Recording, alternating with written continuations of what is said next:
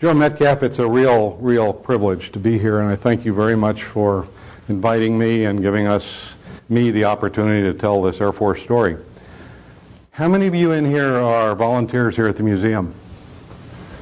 Wow, I salute you. That's great. Where's Herb Weatherhead? Here. Stand up, Herb. Herb's an RTB. He's a classmate of mine. He's been a friend of mine for over 40 years. And Herb's a volunteer here, too. Good to see you tonight, Herb. And my guys down here, two of the greatest fighter pilots I know, you guys stand up. Brett Hurst and Mike Mathis. We call them Mega and Sax. If you see them on the street or in the BX, say hi. These guys flew F-15s at Nellis, both Fighter Weapons School Air Force Weapons School graduates. Can't say Fighter Weapons School anymore. How many of you here have flown air combat against other aircraft? Cool. Are any of you aces or have kills? Okay. Does anybody in here have experience flying against the constant peg aircraft? One. Great. And how about, do I have any constant peg pilots in here that I don't know about? Well, I'm going to tell you a story about that tonight.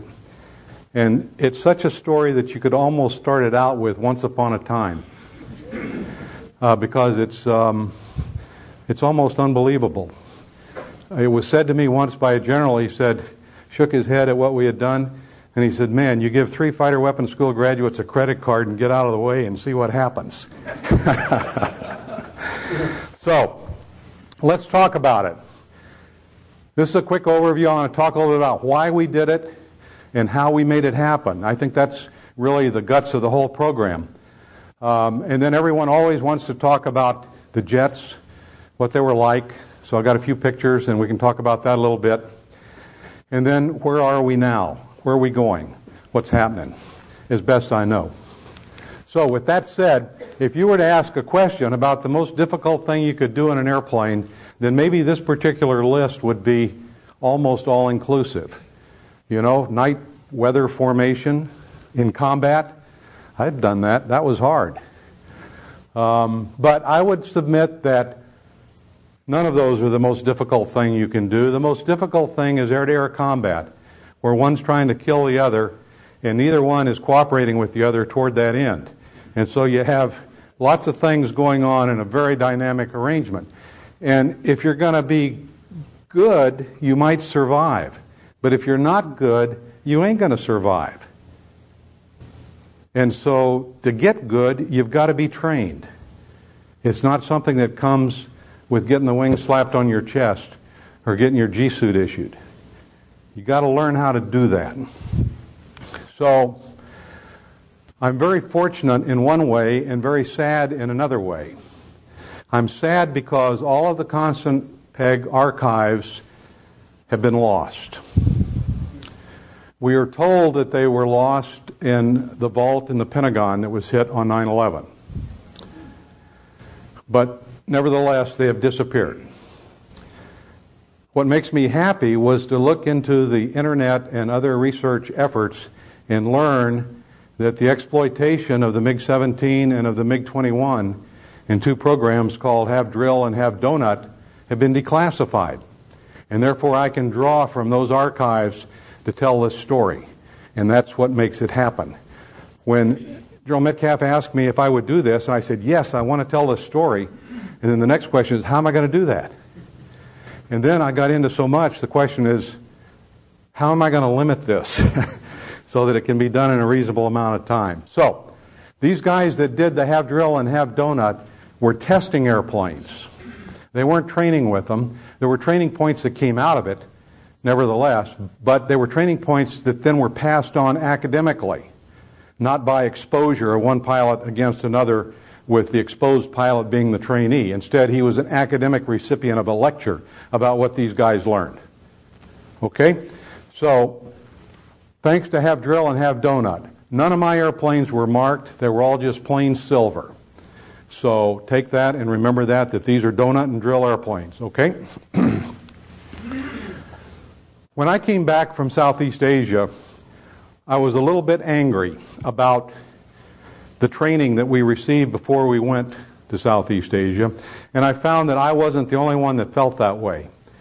Many of us then pretty much dedicated the rest of our Air Force careers to trying to fix that. Notable names like John Jumper were among them, and Dick Myers. And we worked real hard to make that happen. So let me just tell you a couple of points about history. In World War I and World War II, we had airplanes against airplanes. In World War I, they started with pistols, and then they transitioned to machine guns, right? Shoot through the prop, even. Cool. World War II, same thing. Machine guns. Swirling cauldrons of fighters going at it with each other, trying usually to defend bombers. Well, we go to Korea, and what happens in Korea? We have jets, but we still have machine guns. We're still shooting at 600 to 1,000 feet. And along comes Vietnam. And Nguyen shows up at 6 o'clock at a mile and starts popping us with air-to-air missiles. And we can't even see the guy. That's a big change. It's a big change. And so the formations that we flew, typically called a Fluid 4, was a dinosaur in our time. In the patrol formation, 2 elements, one of which was about 4,000 to 6,000 feet from the other, with the wingmen 1,500 to 2,000 feet apart from their wingman or their leader. The wingman's job was to cover the leader. The leaders were the shooters. And so you hop into trail, into a cone, a fighting wing cone, when you get engaged, and you don't let the bad guys come up and shoot your leader with a machine gun. Well, that wasn't really the issue that we were up against. I can take an F4 and in 125, 135 degrees of bank in 6.5 Gs, do a 180 degree turn in about 16 or 17 seconds. And yet these big Fluid 4 formations that we were flying would take minutes to turn this formation around, sometimes to face the enemy. So it wasn't working. The guys came up with some new type turns, and I'll show you some of that here real quick.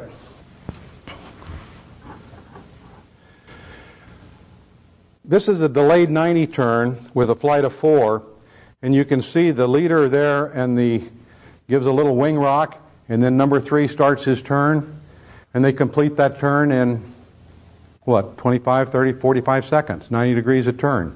Pretty sweet. This was a big change, let me tell you. This was a big thing. We learned how to do this during the summer of 1972 during linebacker. And guys like Ritchie and Lodge, they were the ones that invented this stuff. And we at Fighter Weapons School were sitting there as instructors devouring the information that was pouring in on how they were doing fighter tactics. And we went to school on it, and we learned that if that guy only turns 45 degrees, as in this case, unless you're planned for it, number 3 and 4 are going to end up in trail. And that wasn't good at all tactically. So the formations were starting to evolve, and that was a big part of it. We'll talk about that a little more. Sucked at 6, we called it. So the thing that we were up against were an anachronistic or a dinosaur-like set of rules and tools that we were trained with and that we were being trained to. And Fluid 4 was a part of that. Another part of it was no dissimilar training. They would send 2 of us up, neither of whom is more skilled than the other, both flying similar type airplanes, using the same tactics against each other, and we were supposed to learn something from that. It was short. The learning was there, but it wasn't going far enough. We were able to make this happen against a lot of hyper Air Force resistance. The Korean War Mafia was still in place. And God love him, General Blessé had written his No Guts, No Glory, and it was the classified still then Bible for fighter aviation and tactics. But it wasn't working.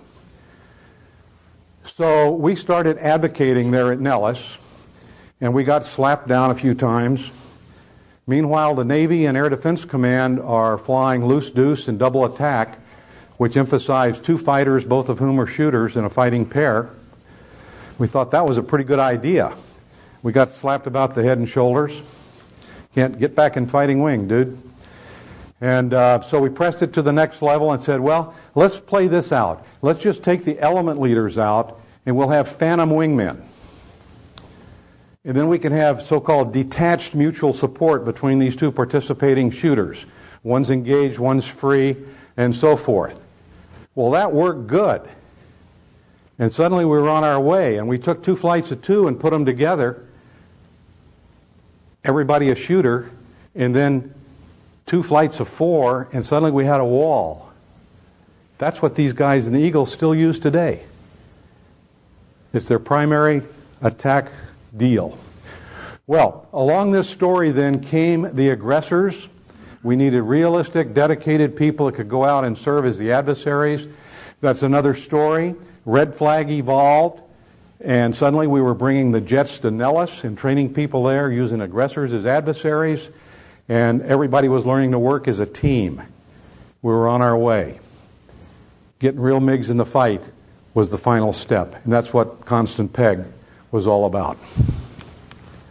So, I was a major at the Pentagon, selected for lieutenant colonel, and I inherited some programs that caused me to go in to General Vandenberg's office one day, say, sir, we really need to get MiGs into this program, take it to the next level.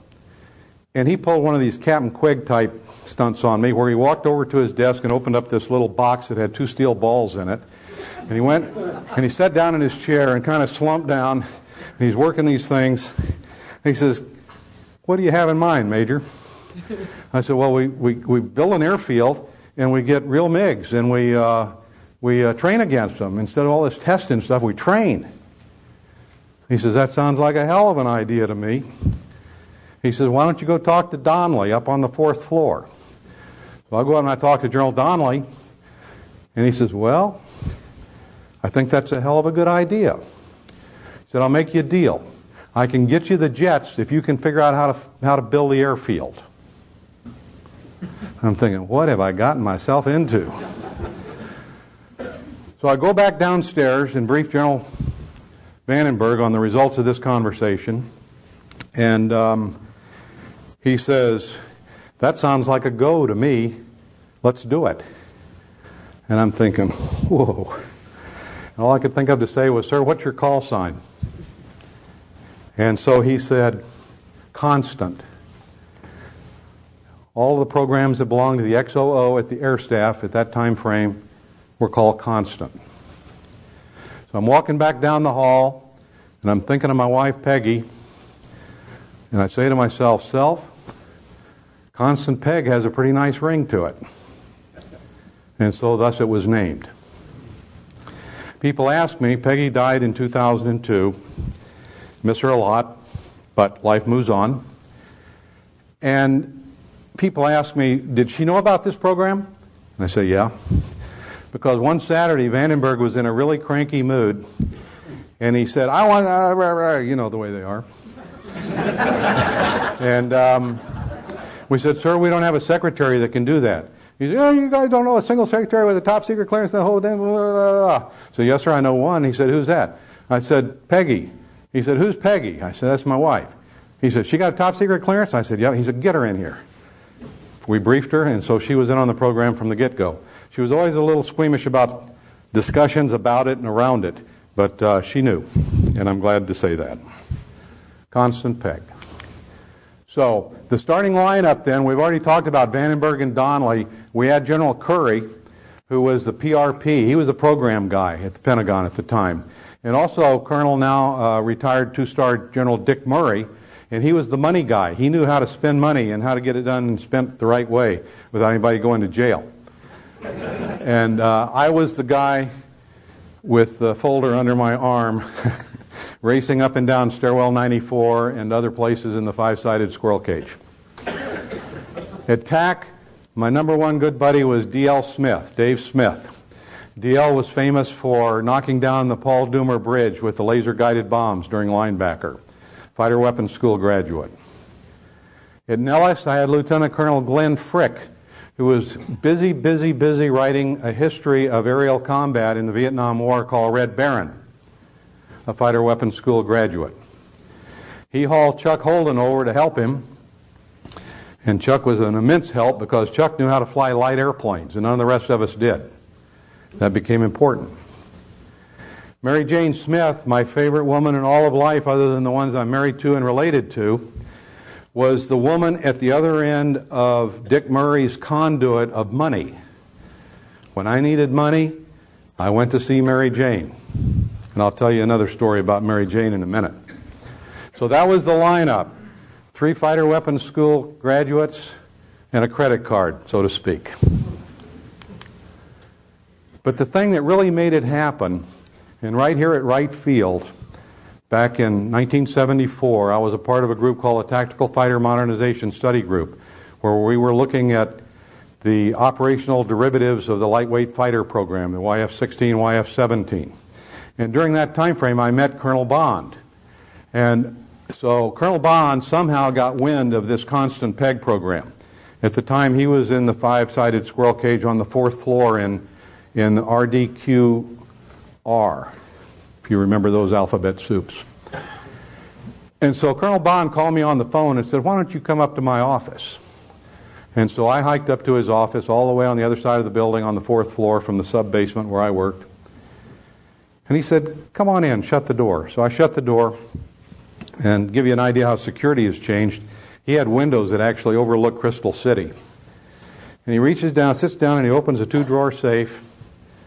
And he pulls the safe door open and pulls out a folder, hands me the folder, and he says, "Have a look at this." And that's what I was looking at.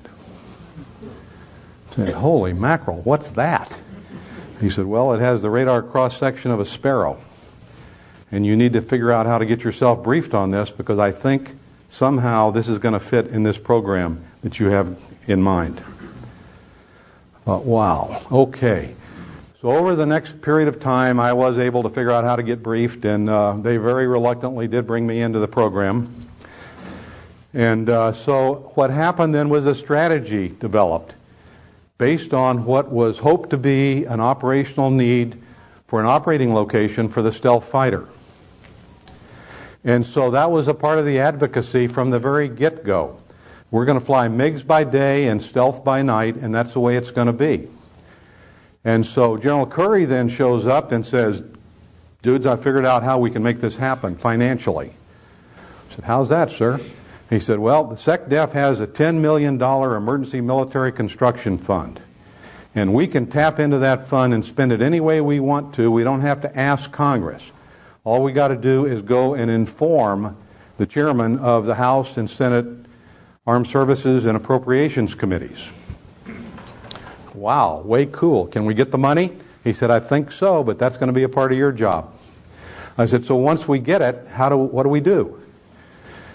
He said, "Well, there's a much forgotten law called the Economic Recovery Act of 1932, which is Franklin Roosevelt New Deal, wherein one government agency can pass money to another government agency, and nobody asks questions." He said, "And those guys in the Department of Energy have a bunch of sole source contracts. They don't have to bid them out. So what we can do is we can then get them to bid out to Holmes and Narber, or to ask Holmes and Narber to do the architectural and engineering work for us, because they do that kind of work for DOE. And then we can get RECO, Reynolds Electric and Engineering Company, which is the on-scene contractor out at the Nevada test site, to build this thing for us." Yes! So, then came the question of where do we do this? And so I had a short list that we put together. There were different advocates in different parts of the community that knew about this, that all had an interest in an advocacy. My good friend Moody Suter wanted to put it on the Goldwater Ranges down there south of Luke. I don't remember anybody wanted to put it at Dugway, but they said we ought to take a look. And of course, Tonopah. So, just to orient you here a little bit, here's Las Vegas down here. all the way up around the Nellis Ranges and the test site where they blew up the nukes, and all the way up here is the little mining town of Tonopah. And right in this area is the Tonopah Test Range, and they had a little airfield up there. And what did they do at the Tonopah Test Range? Their job was to test the release systems for nuclear weapons. Nuclear weapons release testing. That was their JOB. So I thought, well, we ought to go up there and take a look. I wonder how we ought to do that. So I sat down with my friend Glenn Frick, and Glenn said, well, I think we know how to do that. He said, let's talk a little bit more about this Tonopah place. He said, it's pretty remote. He says, they got a famous hotel called the Mizpah, and they got a mining museum that's got a bunch of mine shafts and stuff like that, but otherwise it's pretty sleepy. I thought, perfect. That sounds good. And this is Tonopah from space. If you can find it, let me know. And so Glenn Frick tasked Chuck Holden to put me in the right seat of this airplane, 1592 uniform, of which we made many, many trips, a Cessna 207, and we flew to Tonopah, landed at the test range. And that's what we found. That's what we found. They were operating out of the DOE compound about right here, and if you look close, you can see the Fokker or whatever it was they were operating out of. It took them a couple hours to fly up there every day and to fly home. Not much there. That's what the DOE compound looked like, and you can see the big dry lake out there that where they did the nuke weapons release testing. And from space, see the airfield right here, DOE compound right here, and all these approaches down that way. And from the ground, perfect. Perfect. Nobody around, nobody bother us. Get the JOB done. So I get on a Western airliner headed down to Phoenix to go look at the Goldwater Ranges, at Gila Bend area. And I pulled out this is another lie, incidentally. If you look closely, that's a Continental napkin. The original Western Airlines napkin, I couldn't get any napkins for this presentation. And but that's what the original one was written on, and it actually was framed and was a part of that missing archive. So, but that's about what it looked like. And so what my idea was, we take and expand this runway. We don't need taxiways. All we need is a turnaround at each end. And we'll build a little compound here, put up 3 hangars. We'll have one area in here for ops and one area in here for maintenance. Keep the airplanes inside. We'll have a place right here to park our airplanes and for Sam Moore, the DOE guy, to park his airplane. We thought that would be cool. And here's where we'll put our POL.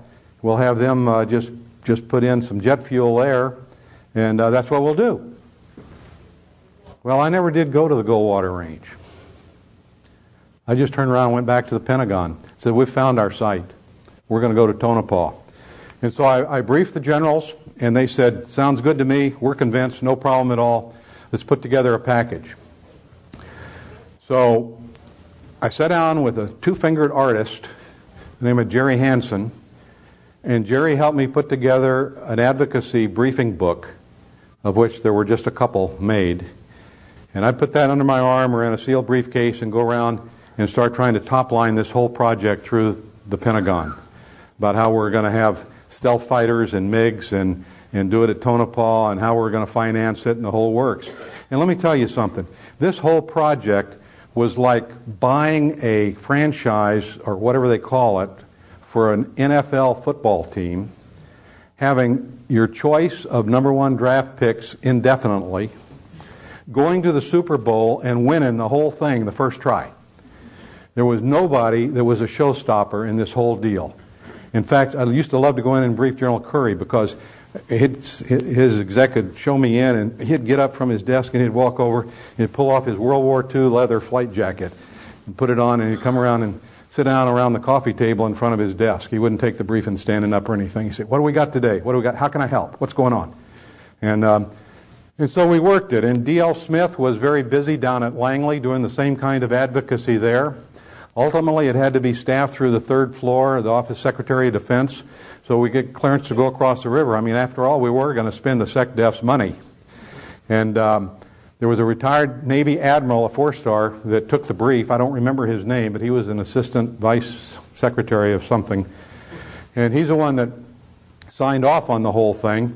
And so I took my little briefing book in my locked briefcase and went across the river to Congress and sat down with the senior staffers for each one of those chairmen of those various committees that I mentioned, the Armed Services and the Appropriations Committee for both the House and the Senate.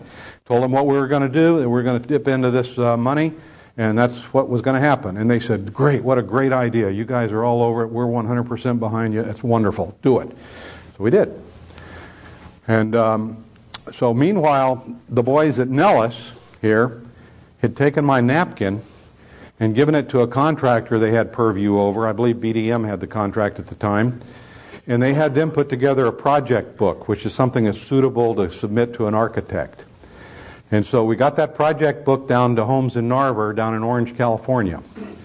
And a couple of weeks later, I get a call from a guy named Augie at Holmes and Narver. He says, can you come out for a powwow? Sure. So I come out, LAX, go over to Orange, go into this place, kind of looking around. I got on my ice cream suit, just like he's got on right there. And I walk into this conference room. It's a big, long conference room with this long table with people sitting at every chair except at the end of the table. And Augie looks at me and he says, you sit there. So I sit at the end of the table. There's lemon water and cupcakes and cookies and stuff like that. I should have had my spider senses on at that point. And he goes through this elaborate briefing of all this architectural and engineering design work that they have done. And I am spellbound because it is exactly what we had in mind. They could not have hit it any better at all. And I said, well, Augie, he said, so what do you think? And I said, Augie, that looks really great. And then he was silent for a minute. And then another dramatic pause. And finally he says, well, Major, are we going to do this or aren't we? This is a Friday morning. And I took a deep breath and said, do it. And I got in my car and I went back to LAX for the longest plane ride I've ever made back to Washington. By the time I got home, Donnelly was already gone. I couldn't get to anybody to tell him what I'd done. Monday morning, I finally got in, and they said, you done good, boy. You're okay. And so thus it was launched. Later, a concept of operations was prepared and staffed through and signed off by the Secretary of the Air Force, which gave us the legitimacy that was ultimately needed. So here's engineering drawings of the original three-hangar concept. I found these in a vault up at Tonopah 3 weeks ago. I had the privilege of going up there for the bed down of the F-117s. You all know the stealth fighters are being retired, and they're actually going to retire them at Tonopah back in their original hangars. And so I went up for that and was able to root around and find these drawings. And there's 4 or 5 sheets of them. I only made a slide of one of them, but I gave all the rest of them to the museum this afternoon. So if the constant peg display materializes, then you guys have at least some engineering drawings to work from of the original concept. But we needed transportation. That was a hell of a long way from Las Vegas. So one of our guys was another real smart guy on general aviation, so he made arrangements for us to lease 2 and then 3, and then ultimately I think they had 4 of these Cessna 404s, 11 passengers. I said, so who in hell is going to fly these things? He says, boss, he says, you're due down at Terra Training on Monday morning. He says, we'll all get multi-engine ratings with the FA&A. And so we did. And we'd show up at 5:30 or 6 o'clock every morning. We parked them right at Nellis on the flight line right by the Thunderbird hangar. And we'd show up at 5:30 or 6 o'clock in the morning, and the first 11 guys would get in the first airplane with the first pilot that showed up and head for Tonopah. And if we ran out of seats, the guys that got there late had to drive. And that's just the way it worked. So one day I was sitting at my desk, and Bobby Ellis, God love him, he's passed away now too, murdered by his wife. Sad story. At any rate, Bobby Ellis comes in and he says, boss, we need a truck. I said, okay. What do you need, a pickup, a step van, what? He said, actually, we already bought the truck. What we need is a check.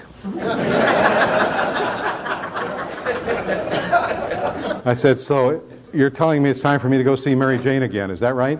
He said, yeah, that's kind of what we had in mind.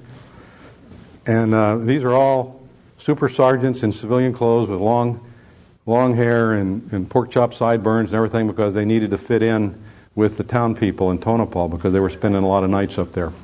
So we had them out of 3510. That was the dress reg in those days. And so I ziggy down to Mary Jane's office, and Mary Jane had this little game she liked to play with me.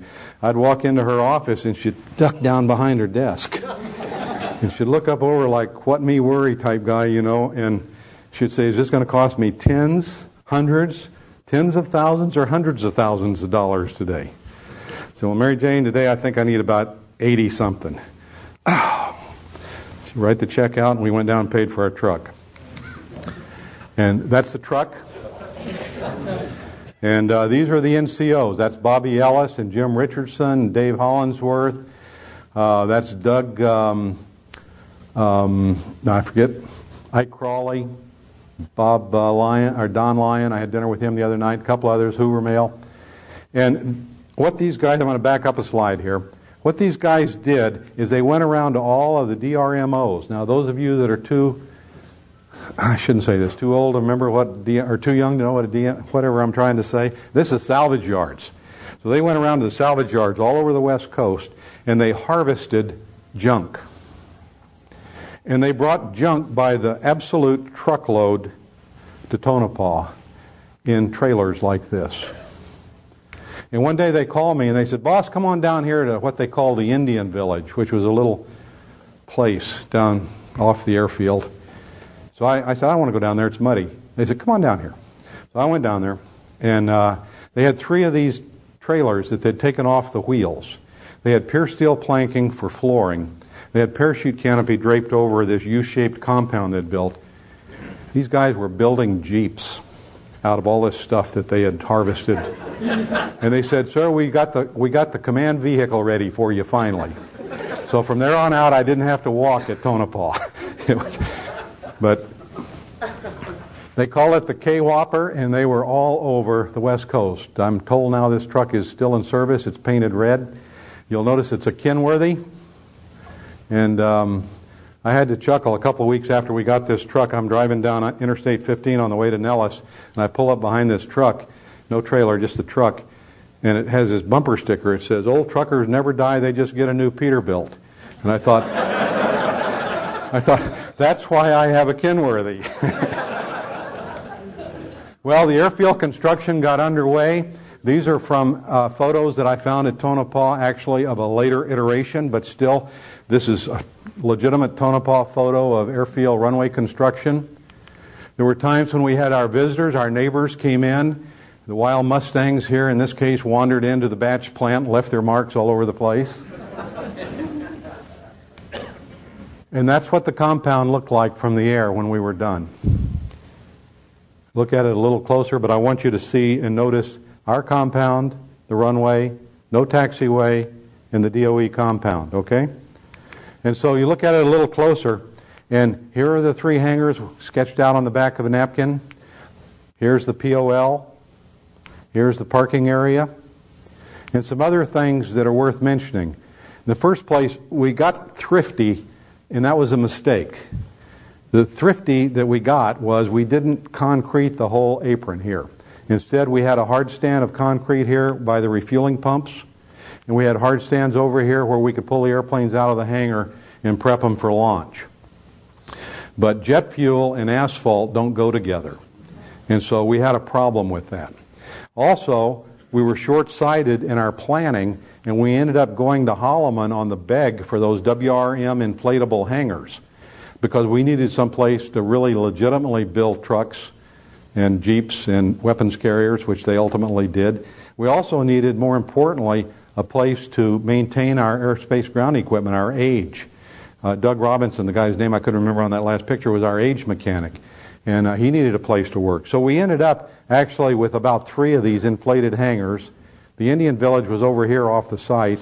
It was kind of legitimized eventually into this compound here, still in a pretty much state of a disarray back here, but nevertheless, you got to remember, we were just getting started. So we equipped it with the MiG-17. This is a threat training facility. If you get to Nellis, come by there. It's an unclassified facility. Now this MiG-17 is parked out front. This is a MiG-21 parked in front of the aggressor squadron there at Nellis. Aggressor squadrons, I should say. And a MiG-23 eventually as well arrived at Tonopah. We also ended up with T-38s for chase airplanes and just for VIP support, give guys instrument checks and stuff like that. Ended up with 4 of those eventually. And so then the first iteration of change occurred. And suddenly we have a control tower, we have a concrete apron, the Indian village is cleaned up big time, and we got a lot of neighbors, right? Well, that's because this airfield had become truly a home for the F-117s. And General Stafford came up there on my watch, and we visited. He was 3-star. This is the astronaut Stafford. He was 3-star at the Pentagon, and he came up to check this place out to see if it was going to really be suitable for the operation. As it turned out, it was. And so they started what turned out to be a hundreds of $1 million expansion project. Now there's another whole set of hangars down here in addition to this first iteration of change. And so the stink bugs had a home, and so did we. And that worked out cool. That's what it looks like now, overlooking the DOE compound in the foreground here. At the airfield in the background, you can see a parallel taxiway, real jet barriers. They built these 2 hangars for the MiG-23s when they were introduced up there. And these are all F-117 facilities. So let's talk about the jets a little bit. This MiG-17, and this is Patty 2, or number 2. I flew this airplane a lot later, so I guess they didn't give it back to whoever they got it from when they did have drill. But 2 was lost in an accident ultimately. And so, looking at it in flight, tiny, tiny little airplane. But watch him set the wing, and suddenly you see a whole lot more to that airplane. And then we got a couple of shots of 105 taking a gunshot, and then that doesn't ever go anywhere. So we'll just clip that one off right here. It doesn't hit and blow up. I wish it did, but it doesn't. So we have the MiG-17. Let's look at it a little bit. Centrifugal flow engine, like a T-bird. It had an afterburner on it, though. The cockpit. Now, these are pictures of the cockpit that I took in an air show airplane at Tyndall about 3 weeks ago. So this is not our airplanes or even the drill article. They were much more beat up and didn't look near as nice. And when you see the pictures of the MiG-21 cockpit, think back and remember that this is probably kind of like what the MiG-17s looked like as well. But this guy had pneumatic valves in the cockpit you had to turn. On this side, this is the left canopy rail right here. Windshield would be over here. The dashboard's right here. That's the trim switch. There was no trim on the stick. You had to reach over and trim the slab with this electrical switch over there on the side. It had a periscope, and this is Jethro sitting in his air show airplane, but you can see the periscope there on the side. This airplane had no adjustable ejection seat in it. You had to put pads under your butt. And so it was quite a life support issue to go out and measure up for your pads. And then the pilots were very protective. Those are my pads. Get your hands off my pads. Because everybody has a slightly different seating height. And if you're too low, you can't see over the nose. And if you're too high, your head's banging into the canopy and the periscope and everything. So the periscope was pretty cool. You duck your head a little bit, pull that thing forward, and you could look just right up. And it was focused at infinity, and you could see your 6 o'clock real well through it. Took a little bit of training, kind of like mirrors. If you've flown fighters and used mirrors in fighters, same kind of deal. But it was useful. That's, let me orient you here. This is the windshield right here, and this is the nose of the airplane right here. And that little indicator is the nose landing gear indicator. There were no lights or anything in the cockpit. You raised the gear and then put the gear handle back to the negative or to the neutral. When you're ready to lower it, you lowered the gear handle. When this little thing popped up, you looked out and checked the main wing. I'll show you that in a second. Then you put the gear handle switch back to neutral. So this was an indicator. You can see the extreme wing fences here to keep the span-wise flow down from that highly swept wing. And here's the main landing gear indicator. So literally, put the gear down, check the nose wheel, look over the sides, and check for these gear indicators. Make sure your gear's down. They had flares. They had 4 flare ports. all the fighter pilots immediately leaned forward and say, flares? How did they use them defensively? Well, they didn't. They used them for communications and calm-out type operations at their airfields. So they were strictly like the old days. They had them. This picture of me and Jethro there at Tyndall a couple weeks ago, a month ago. Let's look at MiG-21. Well, this is the Have Donut article. And there she is sitting on the ramp. Take a little closer look. She's got a gear indicator like that too. And if you look out here on the ones on the display on the floor of the museum, they have them also. So you'll know what you're looking at. Okay, you can see how beat up the cockpit is and how busy it is and everything. I want to make 2 points here. When I learned to fly this airplane, Don Lyon was my crew chief, and they didn't trust us to start them because they were afraid we'd overtemp the engines. And so you always had a crew chief hanging over the side that was kind of helping you work the throttle and making sure you weren't too aggressive while you were cranking them up. And I looked at this airplane over here and I said, Don, there's no way I can fly this airplane. He said, how come, boss? I said, I'll never know which of those switches goes where. He says, no problem. They all either go up or forward. And I thought, way cool, you know? Right here is the famous white stripe down the center of the instrument panel. The MiGs had that. Out of control, put the stick on the stripe. And I recovered from more than one out of control, especially in the MiG-17, by doing and following that procedure. Big, beefy, this is in case you, I guess, stop fast, so if you bump your noggin on the windshield, you won't bump it too bad. This is a little head knocker deal that went over the ejection seat. Because of the way the ejection seat worked, you needed some protection from the canopy. The other side, you can see the throttle, and you could twist that throttle and it would change the diameter of the reticle on the gun sight. You can also see how long that control stick was. It really was long. And on the MiG-17 especially, I flew that airplane a lot of times with both hands. At high speed, it didn't roll well at all. You know, above 350, 400 knots, it took a lot of muscle to get the airplane to roll. And so there's a lot of times you had, I mean, the AB is full on anyway if you're moving tactically and moving that stick around like that. So here they're getting ready to go fly and taxi. And these airplanes had pneumatic brake systems. So you only had a certain number of squeezes on that trigger, on the paddle switch or whatever you want to call it on the stick. You squeeze that and it would apply to the brakes. So there was no nose wheel steering. So you kind of taxied it like a T-bird, those of you that have flown T-birds. And differential braking. But the way the braking worked was you squeeze the trigger to brake, and then you push the opposite rudder pedal from the direction you want to turn, and that would discharge the air from that brake so that you would then pivot around the other one. And so guys learned to taxi this thing. They look like little fishies in a trout stream, you know, just going down the taxiway like that. Okay.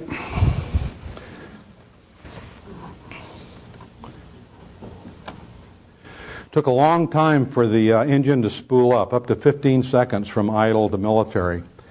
And then the AB, 3 to 5 seconds to light. The rudder became effective for steering at about 30 knots. We could lighten the nose at 140 knots, airborne about 170, and then settle out like a T-38 kind of to either 400 knots or 0.88 Mach, and then maintain that in your climb.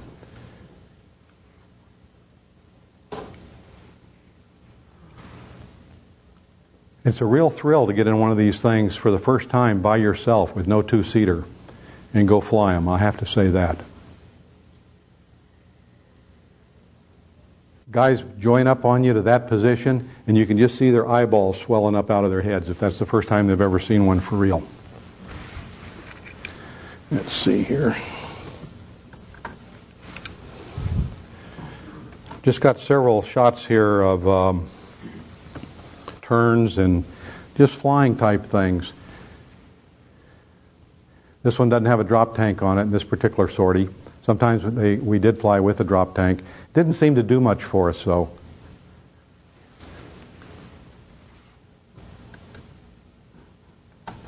Of more interest probably is when we're flying side by side. Now, below 20,000 feet, and above 400 knots, the F-4 had an advantage over the MiG-21.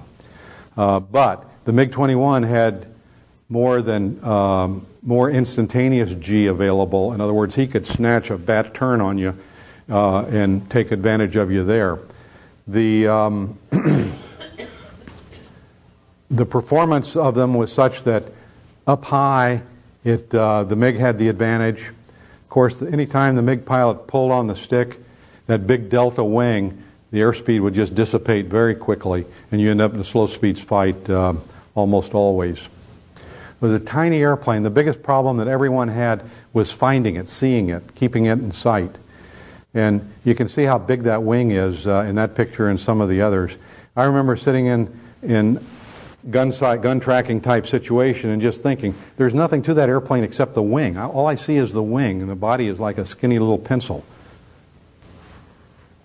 So the F-4 would out-accelerate it down low.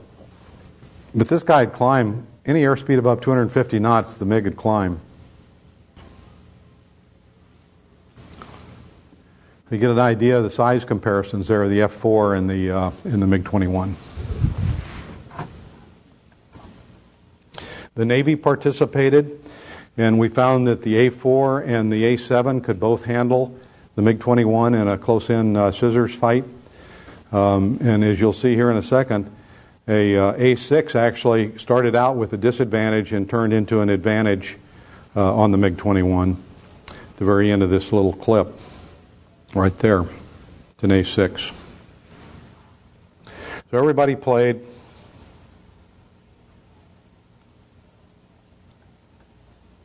I think that's enough of those. Here we are in the landing configuration. Gear, speed brakes. We'll watch him land. Comes in, got a drag chute. And that was the thing that we learned and we had to teach guys, is that pay attention to your pitch attitude at the moment you get airborne, because that's exactly the pitch attitude you're going to be looking for at the moment of touchdown.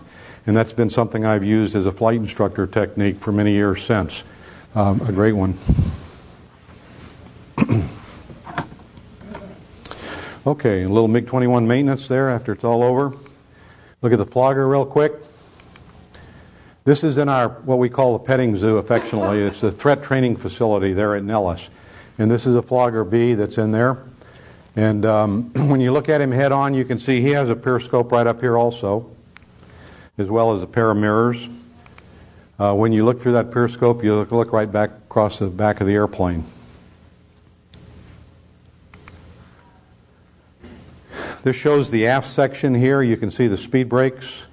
Of most interest to me is this dorsal fin. It's got this great big humongous dorsal fin, but when the gear's down, that fin would drag the ground, so the thing rotates out of the way into a 90-degree position compared to when it's in flight.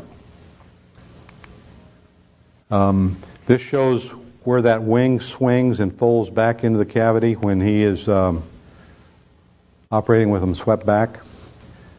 Cockpit, very similar to the others in terms of its busyness. It's the left side. The throttle actually slides on this rail. It's actually, you move it on a rail. Kind of interesting. Through the gun sight. Quick peek there at the control stick, and you can see that brake lever I was talking about. My fingers there are squeezing it. This one had electric trim on the switch. That's what that big, this guy right here was. Other buttons to operate the weapon system and the avionics. And so what did we do? Well, we started out, we did side-by-sides where we'd have the guys join up on us and just take a look. And that's where their eyeballs would pop out of their heads. It was really fun to watch. Even more fun to debrief them after one of those sorties and have them express their excitement over this whole issue. Then we say, okay, go back into a guns track. They pop up back here and we make a gentle turn and let them try to put the pipper on us and guns track us. And then what we call an offensive perch attack here. We say, okay, take a perch, dude. They go back up here on maybe 3,000 to 9,000 feet, and we'd call fights on. We'd do a little defensive turn. He would try to maneuver with a system of yo-yos, we call them, to try to maneuver into that guns tracking position. And then as their proficiency increased, we would harden the turns and harden our defensive maneuvers to challenge them and get them used to it. Then we'd put them out front and let them see how hard it was to see a MiG-21 looking at you right over your shoulder. You're pulling 5 Gs trying to keep track of this little bitty guy or even find him to start with. So that went on. Then we went to butterfly setups where we'd be side by side. We'd turn away right to the threshold of loss of sight, turn back inbound, cross, pass head on, canopy to canopy, and then that was fights on. And then you'd fight to see who could get an advantage on the other one, using all the sophisticated basic fighter maneuver techniques. Tactical intercepts, moving back out where they could use radar to try to intercept us and then convert in from this radar arena into a visual arena, which is the ultimate challenge. And then finally you put them all together into multi-ship type tactics. And toward the end of the program, they were actually going out and launching most of the airplanes that we had and saying, "Good morning, America," to the guys who are arriving at Red Flag. And you talk about some eyeballs popping out when that happened. This is one of the only pictures that we have inside the hangar up there. In this case, I'm re-enlisting Staff Sergeant Doug Robinson. And this is one of our MiG-21s in the background. This is a pedo boom and one of the others in the foreground. Taken illegally, clandestinely by a Polaroid, but I'm glad somebody did it and then they had the courage to give it to me later. Just a list of the commanders. I'm sure there's not a great interest there unless you know some of them. Mike Scott of interest was one of the pilots that I hired. I was the first commander at Tonopah. Glenn Frick stood the unit up at Nellis, then he made colonel. In fact, he called me on the phone one day and he says, "Good news, bad news." I said, "What's up, Glenn?" He said, "What you want first?" I don't care. I said, "Give me the good news first." He said, "The good news is we've named the unit. It's going to be the 4477th Test and Evaluation Flight." "How come it's going to be a flight, Glenn?" "A squadron brings too much attention to us. We're low profile." "Okay, I can live with that." "What's the bad news?" He says, "The bad news is I made colonel and they're sending me to Egypt." I'm saying, "My God, you're ripping the guts out of my program here." And he said, I really suggest you call Colonel Ron Clements at Nellis and talk to him about what we're going to do."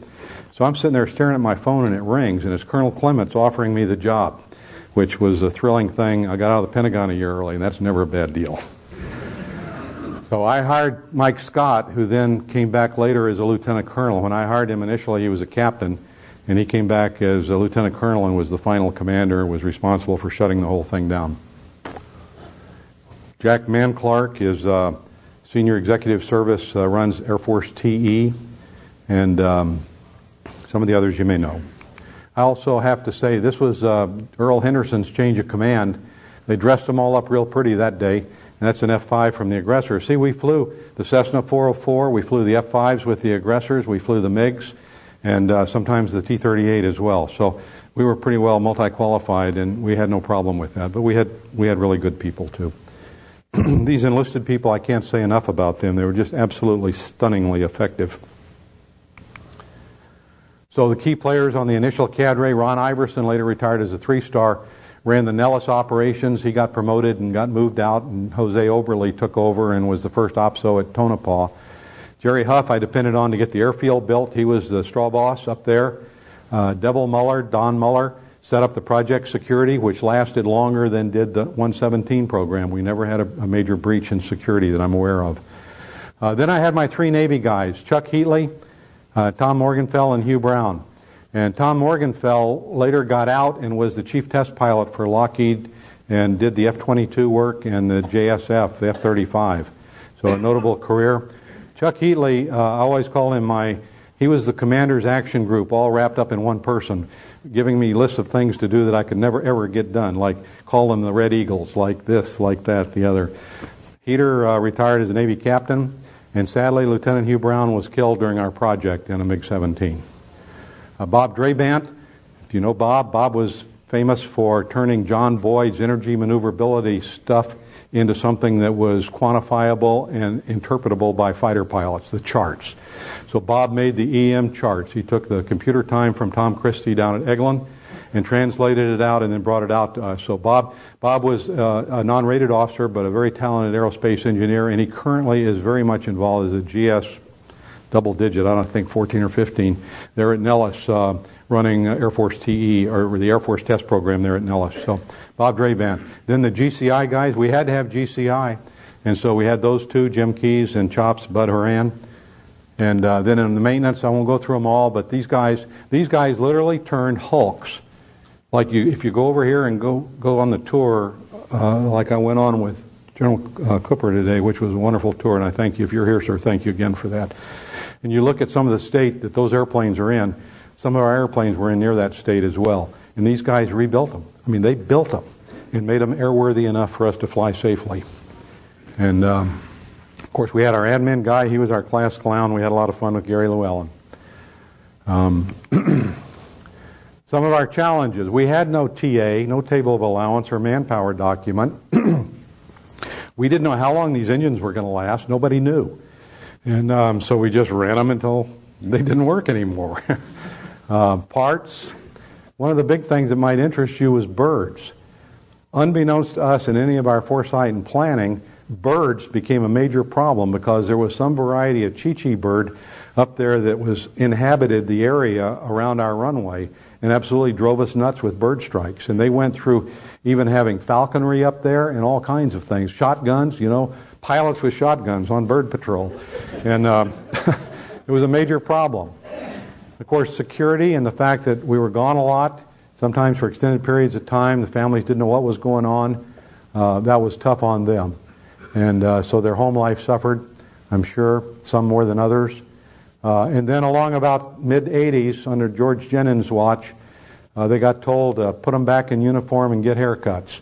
And so they had to transition back into a Blue Air Force unit and start getting MEIs and all of those inspections and stuff like that. And that was a hard thing for some of the older guys to take after 10 or 15 years of other type activity. And some of them bailed out as a result of it. And of course, financial. As the Cold War wound down, financial constraints became the ultimate deal that caused General Hawley to say, that's enough, guys, shut it down. And that's what happened. So here's our Class A mishaps. We had 2 fatal accidents. Hugh Brown I already mentioned. It's only fair that I point out that I got fired over that accident. And they didn't kill me, but they moved me out. And Earl Henderson took over. A great friend of mine, Earl Henderson, for sure. But he took over for a while, and then we had actually the same guy that crash landed the MiG-17 was killed in the MiG-23, Mark Postai. His family was here for the coming out when we had the Air Force announcement last November here at the Air Force Museum. And so that was that. So you want to look at what did we have when? I'll give you a second to digest this. Those are years across the top. So you can see we phased down the MiG-17s in 81. By 82, we had no more 17s. By then, we were starting to ramp up MiG-23s. Fairly level, stable volume or inventory of MiG-21s. We peaked out at a total of 27 airplanes. And with those 27 airplanes, we flew over 15,000 sorties and exposed almost 6,000 air crews to this particular project with no security problems. We exposed both Air Force and Navy Marine Corps pilots at a rate of about 2 to 1.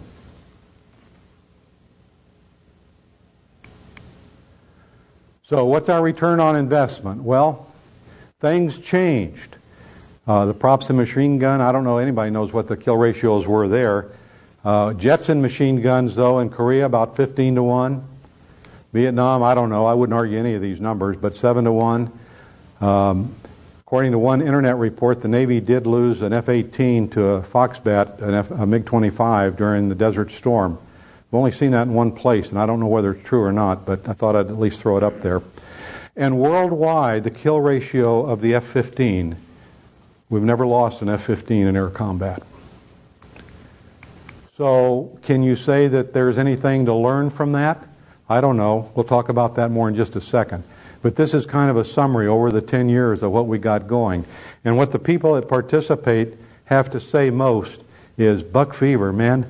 You know, if you've ever had your sights on a deer for the first time, you know how you get the shakes. And that was the same kind of experience that guys had in air-to-air combat, that we kind of got them by.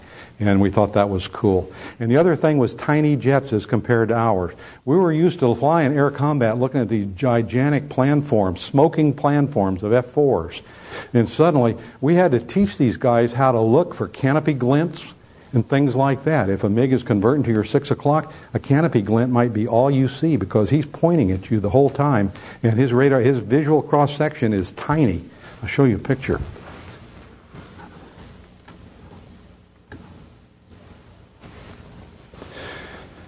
He starts out okay there, but then you're going to see another shot there where he's in formation with the F4, and he does a defensive turn here, and the F4 kind of goes into an attack type position. But you can see how small that airplane is, and when he turns and points at you or turns tail to you, he absolutely turns invisible. So that was a real big challenge. So what's the value? Did our program help with that F-15 kill ratio? That's for the research historians out there to do the search on and figure that out, because I don't know. I'm sure that maybe a few did, but maybe not. I think the training that we gave them created a mindset which led to the results that we're proud of. What now? Well, after kind of a slump where the aggressor program was kind of shut down but kept alive, and I like to think of that with the story of the sourdough bread. Everybody knows that you can go on a roundup. You always have plenty of steaks, and you're always going to camp by a stream, so you got plenty of water. So what Cookie's got to do is make bread, right? What does he do? He uses sourdough bread, and what do you have to have, ladies, for sourdough bread? A starter, right? So you never cook the starter. You always got to save the starter back so that you can make the next batch of sourdough bread. And that's what they did with the aggressors. They kept them alive as a detachment within Red Flag, and now they're starting to stand them back up again, and that's great. They're both in the same building, the same original aggressor squadron numbers of the attack squadrons, and the F-16 is doing a mighty job replicating the Fulcrum. There's 4 of them in 3 different war paint schemes, and here's Fulcrums. So you even have a look-alike. Not perfect, better than it could be, and about the same size. The F-15 in its blue war paint, aggressor squadron, replicating the flanker, about the same size, maybe a little smaller, but still doing a job. So here we have the aggressors, all in a line. The Operational Air Force, well, those of you that pay attention know that we went to Cope, India. We had a chance to fly against the Su-27 and the MiG-21 Bisons and maybe some of the other Indian airplanes. The guys have gone to Malaysia and fought against the MiG-29s in Malaysia.